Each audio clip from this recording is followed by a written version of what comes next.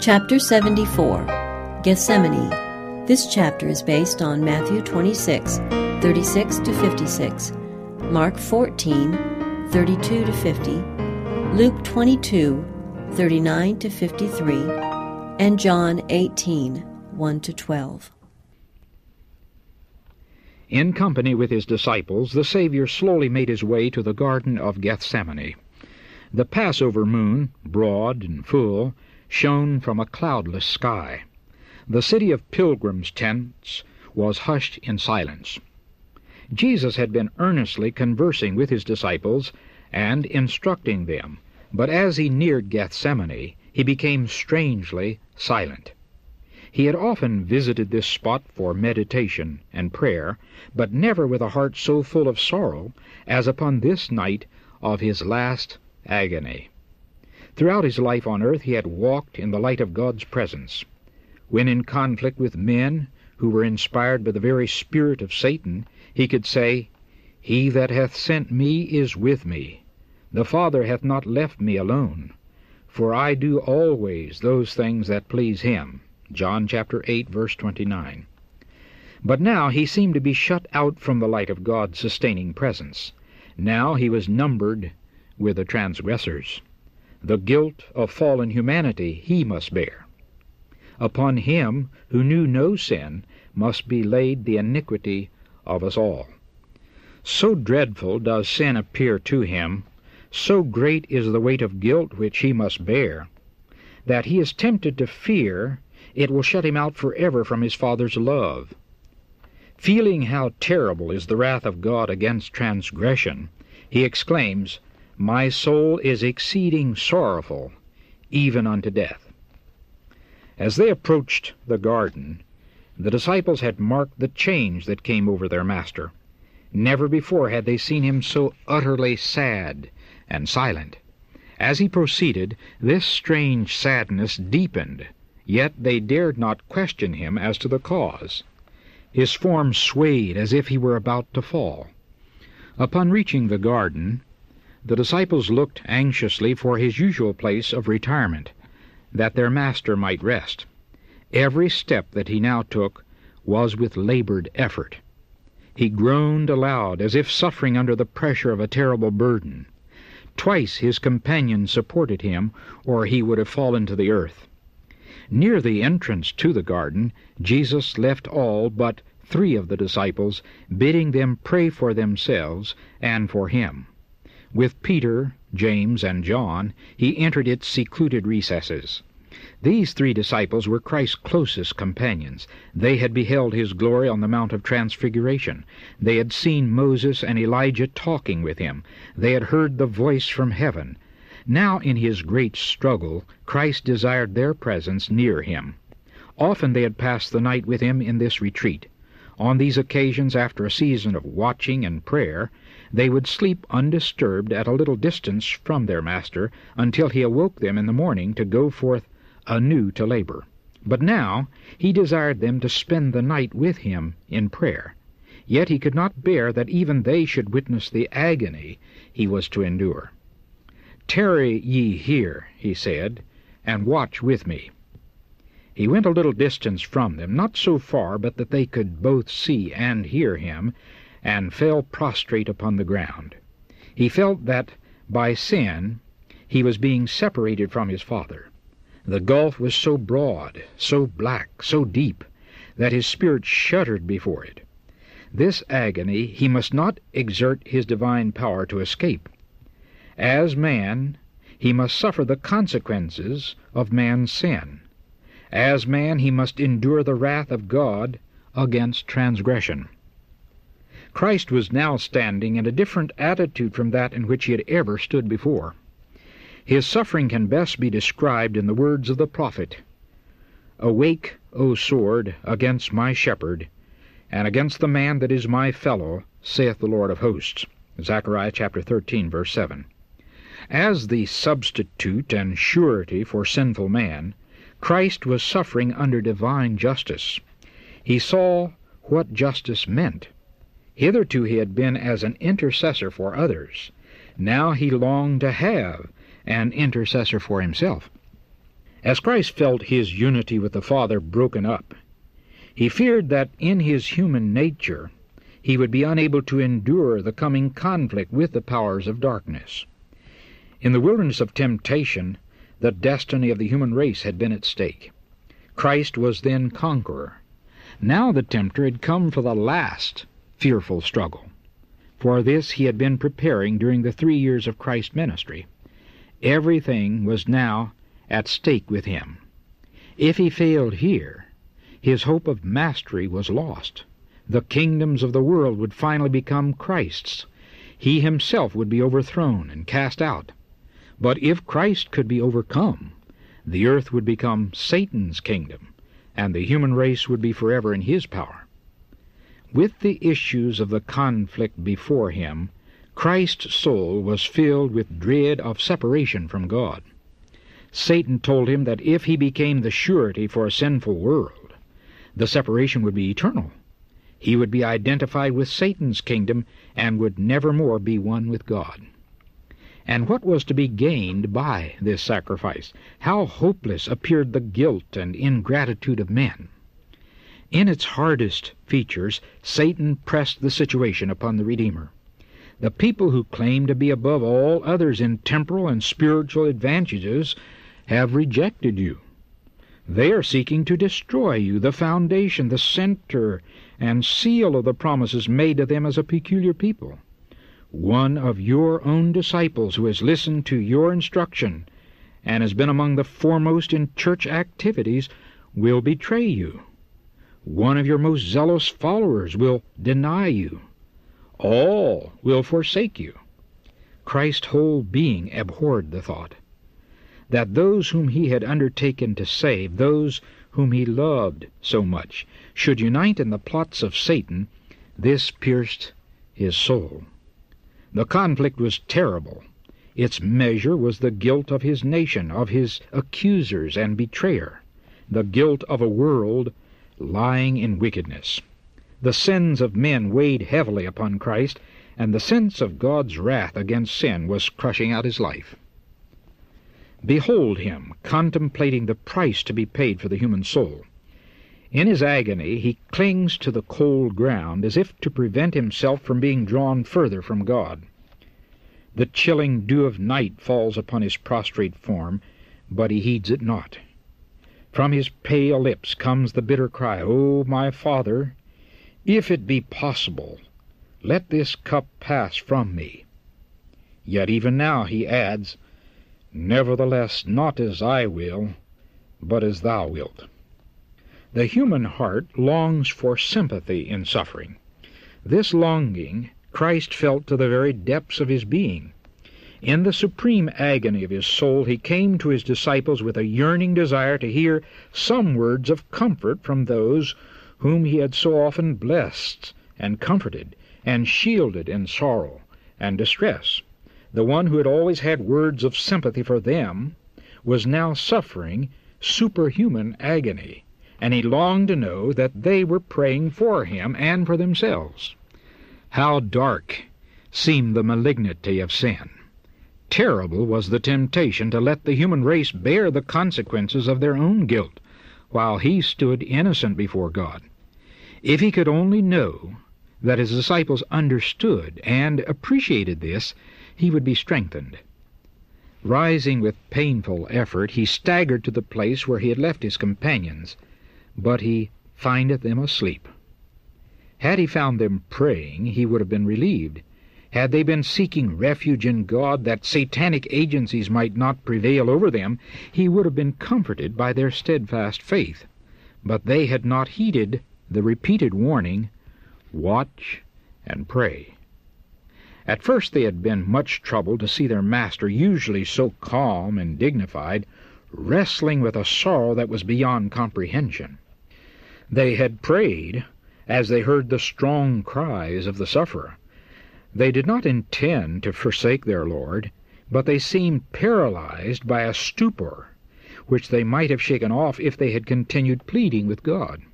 They did not realize the necessity of watchfulness and earnest prayer in order to withstand temptation. Just before he bent his footsteps to the garden, Jesus had said to the disciples, "All ye shall be offended because of me this night." They had given him the strongest assurance that they would go with him to prison and to death. And poor, self-sufficient Peter had added, "Although all shall be offended, yet will not I." Matthew chapter 14, verse 27 and verse 29. But the disciples trusted to themselves. They did not look to the mighty Helper as Christ had counseled them to do. Thus, when the Savior was most in need of their sympathy and prayers, they were found asleep. Even Peter was sleeping. And John, the loving disciple who had leaned upon the breast of Jesus, was asleep. Surely the love of John for his Master should have kept him awake. His earnest prayers should have mingled with those of his loved Savior in the time of his supreme sorrow. The Redeemer had spent entire nights praying for his disciples that their faith might not fail. Should Jesus now put to James and John the question he had once asked them, "Are ye able to drink of the cup that I shall drink of, and to be baptized with the baptism that I am baptized with?" They would not have ventured to answer, "We are able." Matthew chapter 20, verse 22. The disciples awakened at the voice of Jesus, but they hardly knew him. His face was so changed by anguish. Addressing Peter, Jesus said, "Simon, sleepest thou? Couldest not thou watch 1 hour? Watch ye and pray, lest ye enter into temptation. The spirit truly is ready, but the flesh is weak." The weakness of his disciples awakened the sympathy of Jesus. He feared that they would not be able to endure the test which would come upon them in his betrayal and death. He did not reprove them, but said, "Watch ye and pray, lest ye enter into temptation." Even in his great agony he was seeking to excuse their weakness. "The spirit truly is ready," he said, "but the flesh is weak." Again the Son of God was seized with superhuman agony, and fainting and exhausted, he staggered back to the place of his former struggle. His suffering was even greater than before. As the agony of soul came upon him, his sweat was, as it were, great drops of blood falling down to the ground. The cypress and palm trees were the silent witnesses of his anguish. From their leafy branches dropped heavy dew upon his stricken form, as if nature wept over its author wrestling alone with the powers of darkness. A short time before, Jesus had stood like a mighty cedar, withstanding the storm of opposition that spent its fury upon him. Stubborn wills and hearts filled with malice and subtlety had striven in vain to confuse and overpower him.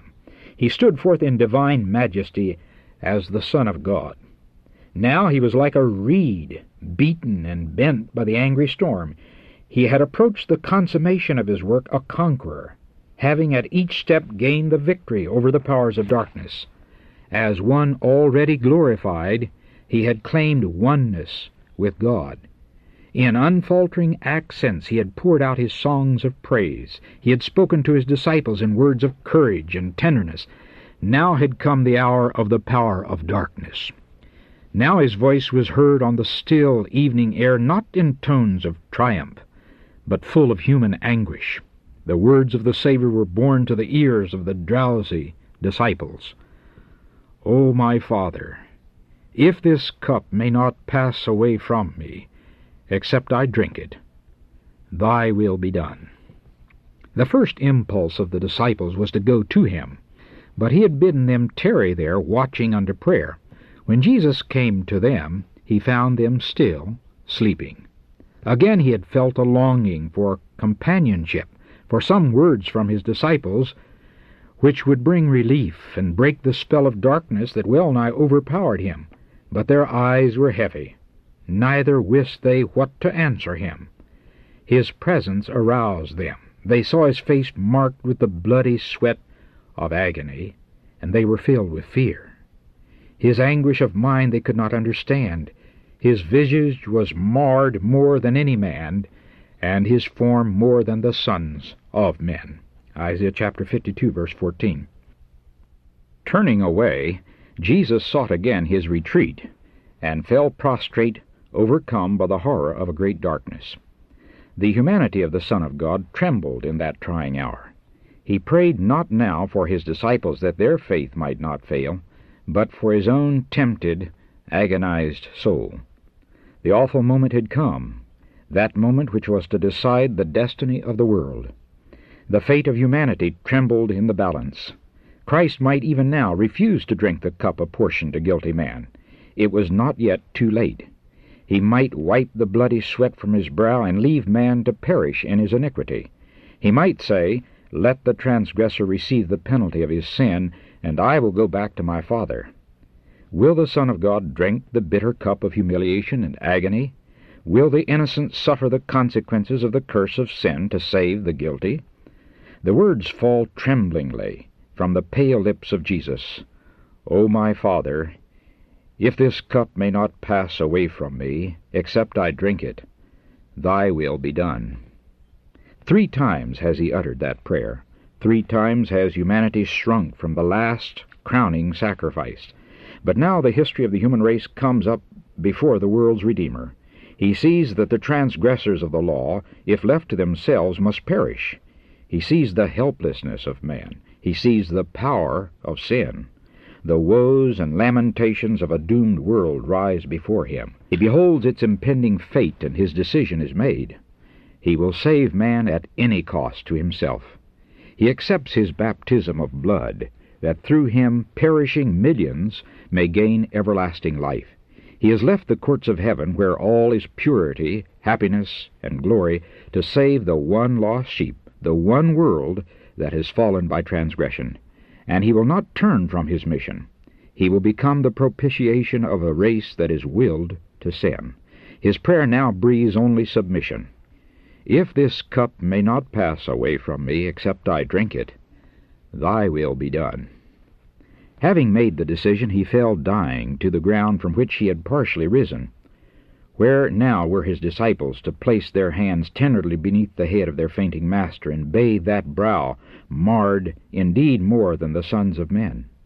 The Savior trod the winepress alone, and of the people there was none with him. But God suffered with his Son. Angels beheld the Savior's agony. They saw their Lord enclosed by legions of satanic forces, his nature weighed down with a shuddering, mysterious dread. There was silence in heaven. No harp was touched. Could mortals have viewed the amazement of the angelic host as in silent grief they watched the Father separating his beams of light, love, and glory from his beloved Son, they would better understand how offensive in his sight is sin. The world's unfallen and the heavenly angels had watched with intense interest as the conflict drew to its close. Satan and his confederacy of evil, the legions of apostasy, watched intently this great crisis in the work of redemption. The powers of good and evil waited to see what answer would come to Christ's thrice-repeated prayer. Angels had longed to bring relief to the divine sufferer, but this might not be. No way of escape was found for the Son of God.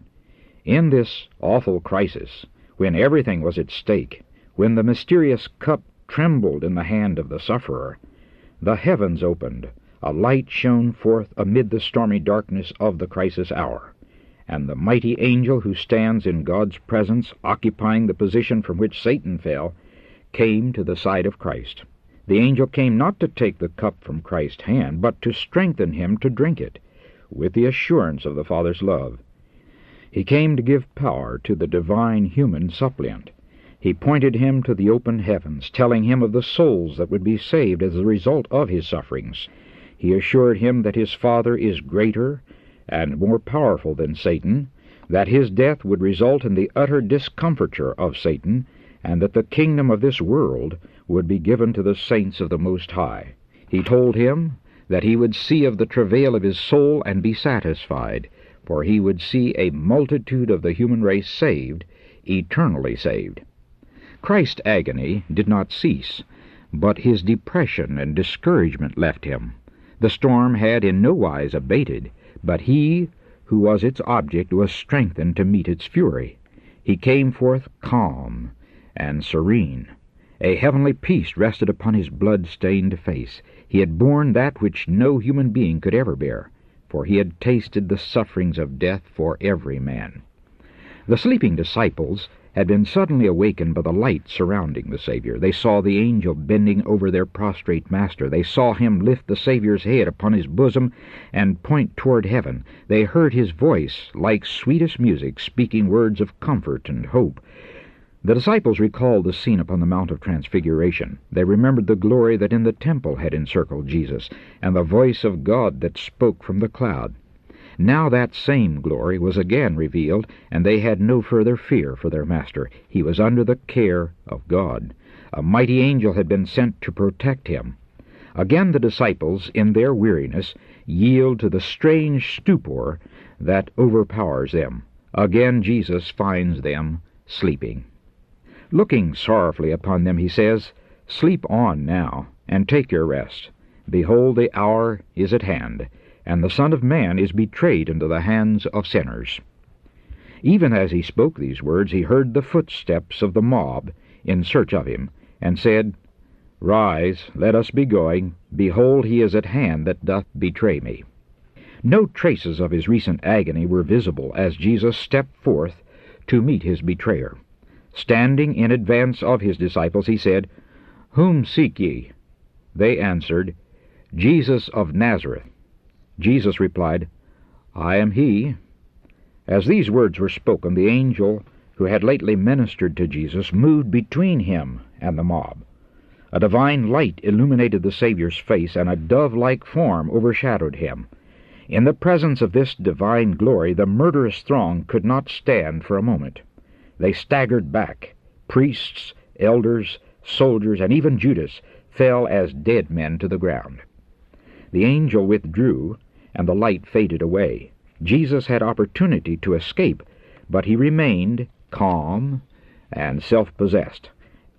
As one glorified, he stood in the midst of that hardened band, now prostrate and helpless at his feet. The disciples looked on, silent, with wonder and awe. But quickly the scene changed. The mob started up. The Roman soldiers, the priests, and Judas gathered about Christ. They seemed ashamed of their weakness and fearful that he would yet escape. Again the question was asked by the Redeemer, "Whom seek ye?" They had had evidence that he who stood before them was the Son of God, but they would not be convinced. To the question, "Whom seek ye?" again they answered, "Jesus of Nazareth." The Savior then said, "I have told you that I am he. If therefore ye seek me, let these go their way," pointing to the disciples. He knew how weak was their faith, and he sought to shield them from temptation and a trial. For them he was ready to sacrifice himself. Judas, the betrayer, did not forget the part he was to act. When the mob entered the garden, he had led the way, closely followed by the high priest.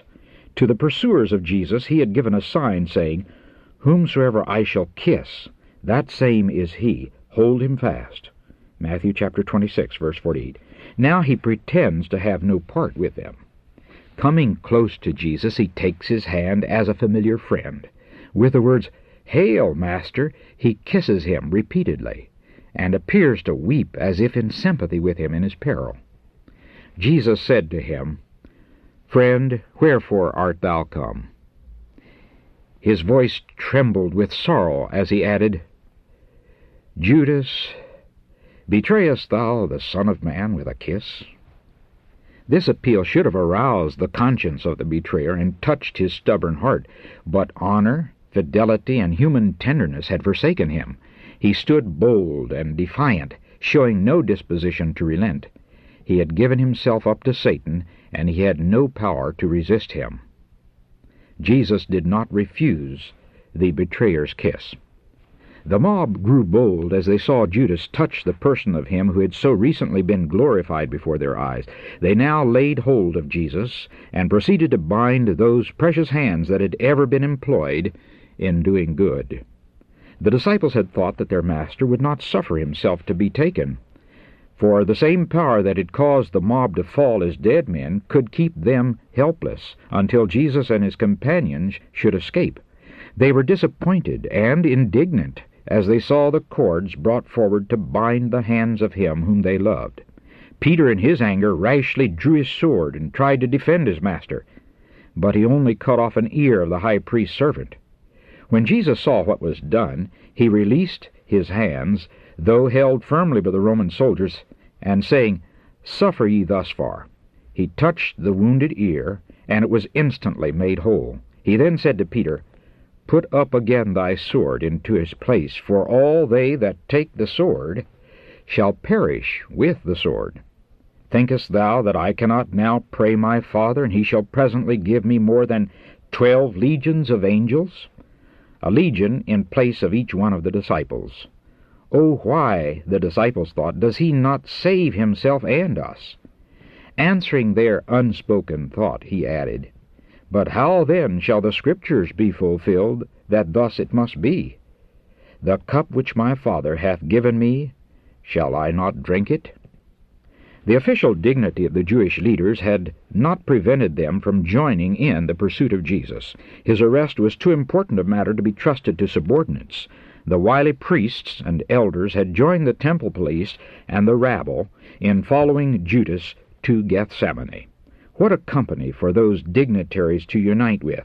A mob that was eager for excitement and armed with all kinds of implements, as if in pursuit of a wild beast.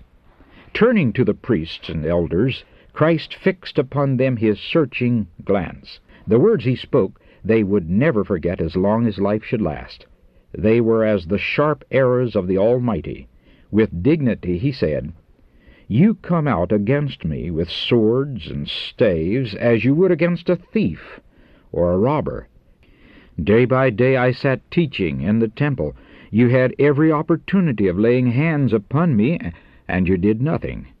The night is better suited to your work. This is your hour and the power of darkness." The disciples were terrified as they saw Jesus permit himself to be taken and bound. They were offended that he should suffer this humiliation to himself and them. They could not understand his conduct, and they blamed him for submitting to the mob. In their indignation and fear, Peter proposed that they save themselves. Following this suggestion, they all forsook him and fled. But Christ had foretold this desertion. "Behold," he had said, "the hour cometh, yea, is now come, that ye shall be scattered, every man to his own, and shall leave me alone. And yet I am not alone, because the Father is with me." John chapter 16, verse 32.